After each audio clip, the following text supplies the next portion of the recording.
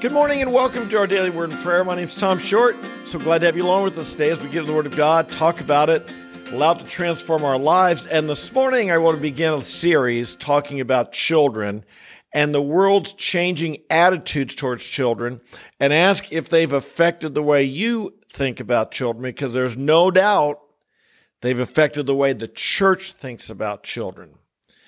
The world has changed dramatically, has it not? We are aware of the technological revolution, the industrial revolution.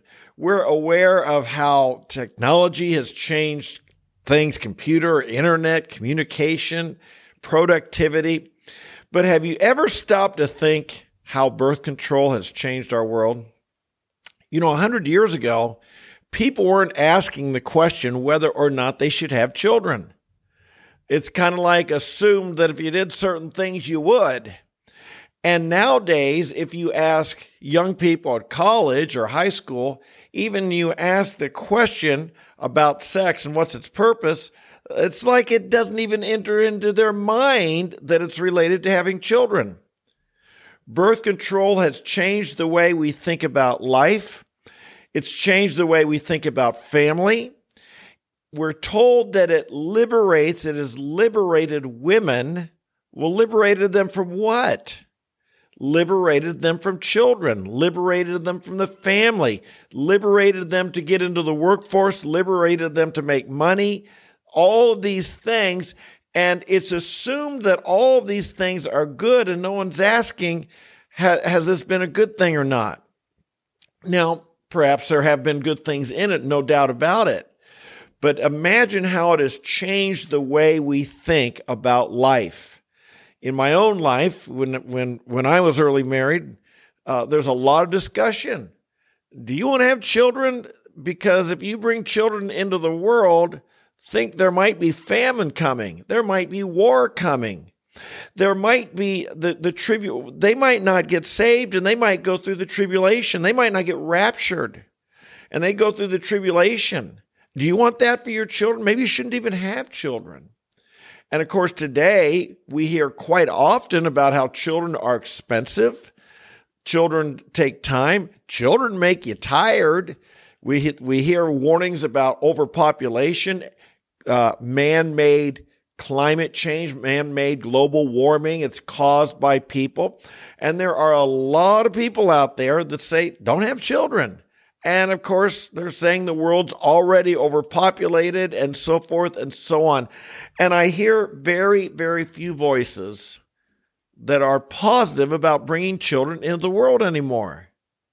In fact, it seems like there's only two things going for it are A, it's somehow instinctively within us to want to drive to reproduce and have children. And B, it seems more common amongst those people who have religion, whether it's the Christian religion or maybe even other religions. But as our country gets more and more, our culture, our world, not just America, but as the world gets more and more secularized, it seems like there is this desire to not have children. Indeed, you talk about a war on children or having children. Not only has birth control techniques made such a difference, but you look at abortion and you think that in my lifetime, pretty much my adult lifetime, there have been 60 million plus children aborted. Imagine how that would have changed. Imagine if those children had been born, how that would have changed our country, our economy, our world. Imagine how many families that would have changed. My goodness, some of these things are pretty dramatic in our world. And again, I'm just asking the question, has this all been a good thing? No doubt that we see the big driving cultural change in our world today really is the breakdown of the family. And we look in our culture today and we look at the social problems we have, so many of them come back to the breakdown of the family. The number of children born out of wedlock, the number of people with fatherless homes, the number of absentee fathers, the number of broken families, and you just think, is there a connection with all of this? And indeed, we'd want to take it a step further, would we not? We'd want to see the breakdown, not only of the family, as coming from a moving away from what God says the family ought to be. This what the Bible says. And as culture and society moved away from God, one of the first places we saw it was in how we understand family, how we understand children, and how we understand sex. Well, this is what Romans 1 has told us. This is what Romans 1 tells us we should expect. That is, they would no longer honor God. God gave them over to lust, and that their bodies might be dishonored among them. And then God gave them over to degrading passions. Don't want to get into that too much right now, other than to say this. There's been huge cultural changes. And my question is, how much does it affect you, and how much does it affect the church? Now, let's face it, I know the demographic who comes on here, and that would mean that a lot of us, this is kind of beyond where it would, make a difference for us personally. And so you might say, what does this have to do with me? Well, we're becoming parents, grandparents, and we can be a voice in the church. And so I want to challenge us with some of these things today. And even if you are beyond the age of childbearing, or this week as we talk about aspects of raising children and how to raise them, we're all concerned about the next generation. I don't care whether you're going to have more children or not yourself. We're all concerned about what's happening in our country and the next generation. And so we're going to be taking some big picture look at our culture this week. And we're also going to be talking about how we can have a personal influence. Remember, one thing we believe here is the serenity prayer. God, give me the serenity to accept the things I cannot change, the courage to change the things I can, and the wisdom to know the difference. I'm assuming we all need to keep growing. I'm assuming we all realize there's some things in our culture and in our world that disturb us. We can't make a difference in. We can pray and we give them to God, but they're kind of out of our reach, out of our control. We don't have that much power. But there are other things where we do have great influence, and that is in our own family, in our own circle, our own network, our churches. And so I hope you'll listen along with us this week. The point number one I want to make today is, what does the Bible say about children? And I mentioned earlier that it seems like the only positive things are religious people are having children and people who feel that some natural instinctive urge. Well, where's that come from? Perhaps it comes from the way God created us. Look at the very first thing God said. This is the very first commandment. When God created Adam and Eve, Genesis 1:28, God blessed them, and God said to them, "Be fruitful and multiply, and fill the earth and subdue it, and rule over the fish of the sea, and over the birds of the sky, and over every living thing that moves on the earth." Has this command been rescinded? Did God take this back? Did God say it's already full, no need to worry about this one anymore? I don't think so. I really don't. Now, some people would say the world's overpopulated. We need fewer and fewer children. I'm not part of that school. I don't believe that. I think the world can always use more good people. And that's what we're supposed to do. We're supposed to raise good people, good children. God reinstituted or reminded, said this again when Noah came off the ark, told him the same thing. And I believe God still has this for our day. I really do. I don't see where God has removed or said this command no longer applies in our day and our time just because now we have methods of not having children. We have technology that allows you to not have children. We have technology that can prevent conception. And we have the medical technology, shall we say, the after conception has occurred to not have a child. And I don't know that this is affecting us in ways we should be careful and understand and think about, is this godly? Did God want us to go down this path? Has it been a good one or not? There's another verse here I think is very interesting. Psalm 127, verse 3. Behold, children are a gift of the Lord. I think one translation says blessing. I like both words. Children are a gift or a blessing of the Lord. The fruit of the womb is a reward. Like arrows in the hand of a warrior, so are the children of one's youth. How blessed is the man whose quiver is full of them. They will not be ashamed when they speak with their enemies in the gate. What's this saying? That children are from God. They're a reward. They're a gift. They're a blessing. We should look at them that way. We shouldn't look at them, oh, they're expensive, or they're trouble, or they make me tired, or I can't live the life I want to live now, or I can't do some of the things I wanted to do now, or, they're inconvenience. All of these things that, by the way, sometimes some of those things may be true, but nothing worthwhile ever comes without a cost. Nothing worthwhile that you'll ever achieve in life ever is free, is easy. God gives us salvation freely, but on top of the gift of eternal life, the things that we pursue in life often have challenges. They often have difficulties, and it's in overcoming those challenges, it's in meeting them and overcoming them that life gives us fulfillment, that we learn how to love, that we learn how to walk in integrity, that we become overcomers. True life is not a life of ease without any challenge. True life is not a life that requires no sacrifice. True success in life are people who pursue things, who go after things, face the challenges, and overcome them. Is it a challenge to raise good children? Of course it is. Is it worth taking the challenge? I believe so. Do children cost you money? Yeah, of course they do.